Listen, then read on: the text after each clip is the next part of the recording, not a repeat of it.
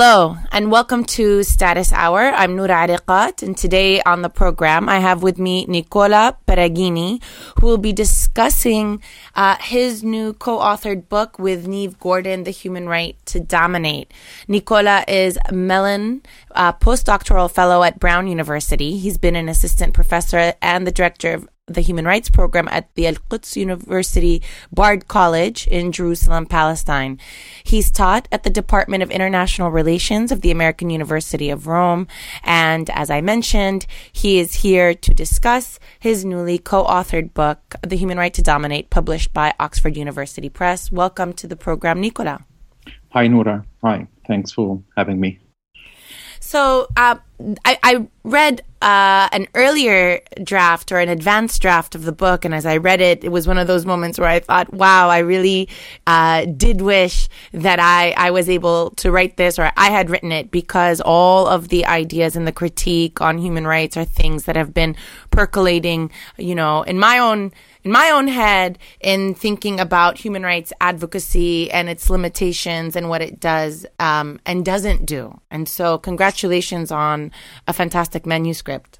Thanks, Noura. One of the things that you do that's pivots away from, I think, what is otherwise a standard critique of human rights, which is, right, human rights is a derivative of a colonial order. It enshrines the rights of states. It disenfranchises the rights of weak states as well as individuals in order to maintain a particular status quo. And I think that we've heard that a lot. What you do in this book is you take this a step further and say it's not just about the status quo that human rights enshrines, but rather that it in and of itself is so devoid of meaning that it becomes a very political tool that can be used in every which way direction without a particular meaning, without any kind of content which is reliable and something that we could use without considerable risk. Can you tell us a little bit more about that? Sure. Basically, yeah, we do not disagree with the idea that the genealogy of human rights is inscribed within dynamics of power and the way in which human rights were produced, designed, historically are surely connected to relationships of power. But we were unsatisfied with these linear narratives, basically, in which there is a presumption and an assumption that there is something such an original. This idea of the original was particularly problematic for us. This idea of the fact that there are founding moments, there are founding definitions of human rights. So we wanted to appropriate a little bit more the ambivalence of human rights, both legally and discursively.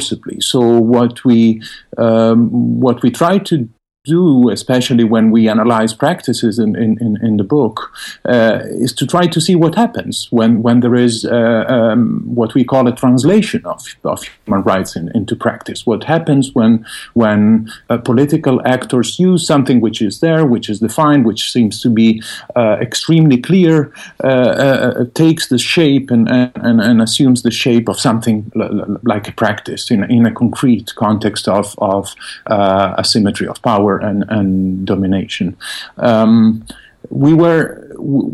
What was striking for us was something recent, also, which is this recent appropriation, what we call appropriation of human rights by conservative actors. So, whereas in mainstream political analysis and theory, what you have is this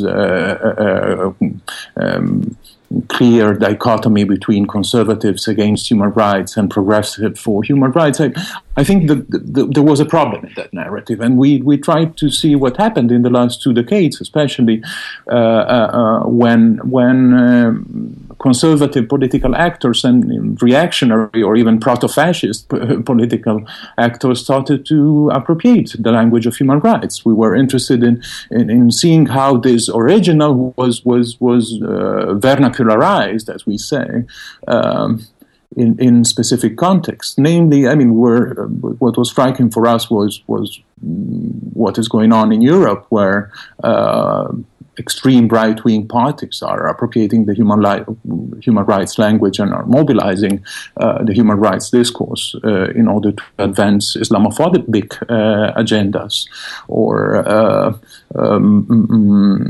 in Russia, where human rights and the protection of the family is mobilized in order to advance homophobic agendas, and of course Israel-Palestine, where the settler movement and some sections of the settler movement are constituting themselves into human rights organizations and are mobilizing human rights in order to legitimize this possession. Then, whether these mobilizations are effective or not, to which degree, I think this is something that we have to as scholars, we have to analyze going case by case and situation by situation. But to go back to your initial question, our idea was to focus on something which, with Walter Benjamin, we call translation, this possibility of a constant transformation of something which is presumed to be and assumed to be as an original, but at the end it is not. So, yeah. So let me push back a little bit on this, and not because I disagree with you, but something that you mentioned in the text is that you actually challenge this notion that conservatives, and maybe I'm reading this incorrectly, but challenge this notion that conservatives are appropriating anything.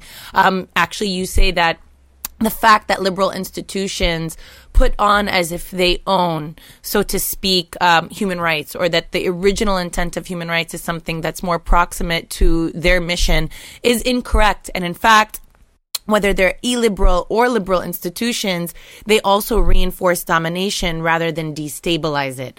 So how does that work in the way that you're thinking about it? Because that's really intriguing to think that, it's not that it was just to be used by liberals. It could be used by illiberals in the way that it's laid out. And in fact, when liberals or radicals or whomever use human rights, that there might be this risk of reinforcing these problematic norms. Well, this is a fascinating question. I mean, there is something that we call convergence. I think it's under our eyes, this convergence between liberals and conservatives on certain topics, on certain themes, on certain kind of interpretations of certain kind of situations of domination. I think that what is going on is also something similar. It's as if, on the one hand, there is a convergence, but on the other hand, there is something else, and this is what we focus on, especially in the conclusion. I think there is a liberal mistake, and the liberal mistake consists of abandoning certain kind of potentialities of the mobilization of human rights and human rights discourse. And it's something similar probably to what went on. I mean, this is a weird comparison, but it's something similar to what went on in Italy with fascism, in which fascism advanced also because there was a withdrawal by progressive and non-fascist forces from certain kind of spaces and forms of struggle. So I think that there is a side of the story which is also a kind of passive appropriation by by conservatives of human rights norms and human rights language. A passive appropriation, by which I mean an appropriation that happens by a withdrawal, through a withdrawal by other forces. So I think we have to understand the human rights field as a force field. Mm-hmm. As a force field in the meaning that a field of forces in which there is almost a military dynamic going on, a military spatial dynamic going on, in which convergences are relevant and problematic, and abandoning certain kind of it's not simply about abandoning certain kind of spaces, is also about, and this is where, for instance, we attack Amnesty International in the book, or other liberal human rights organizations.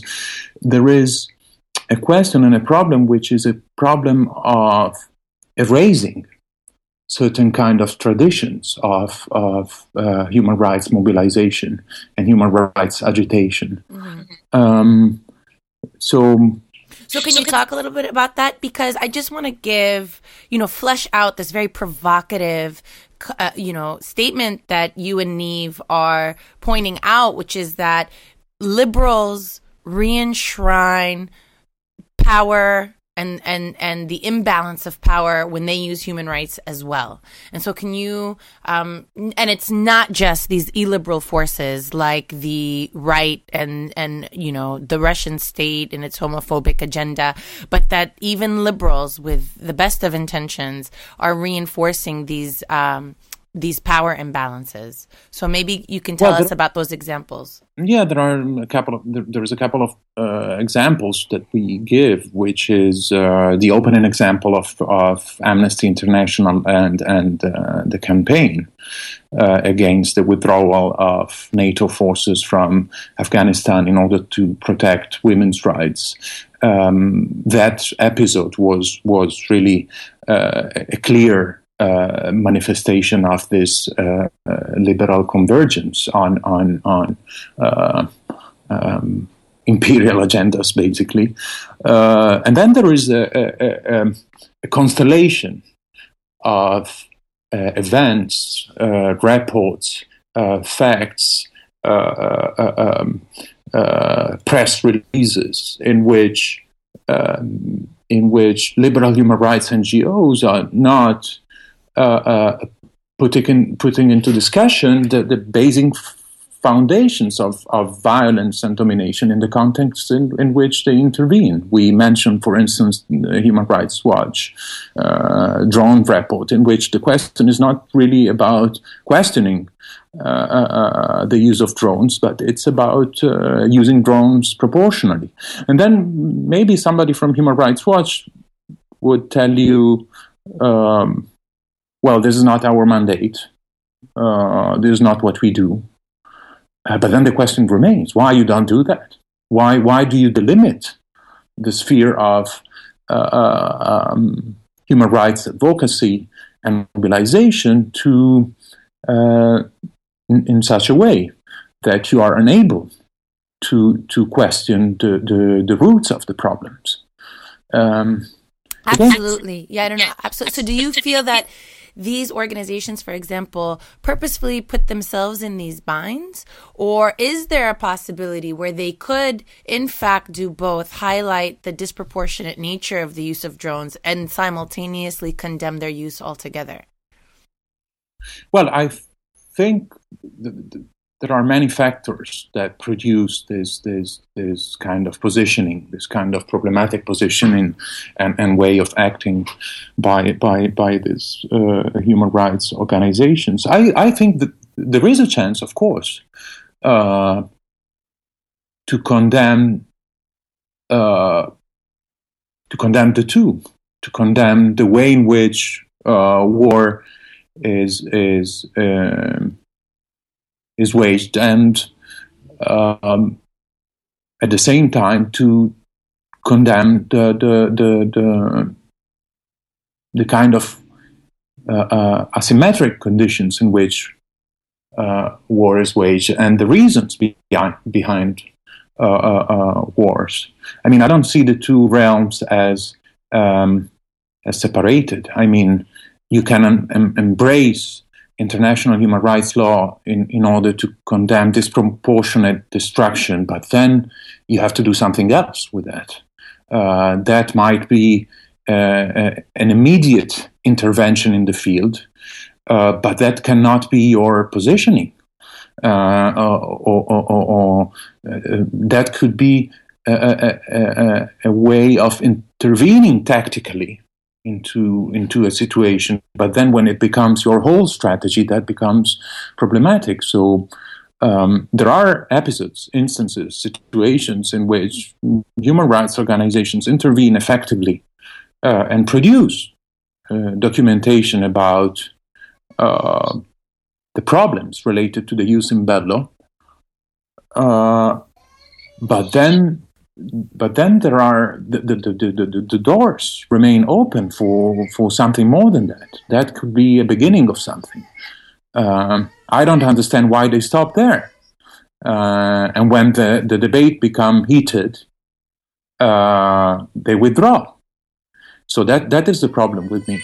Why there is, I mean, think about the Goldstone report and what happened with Gaza. I mean, there was an attack, there was an extremely detailed documentation produced about war crimes, and then the actors basically abandoned the field and didn't push the critique where it needed to be pushed. So what I'm hearing is this very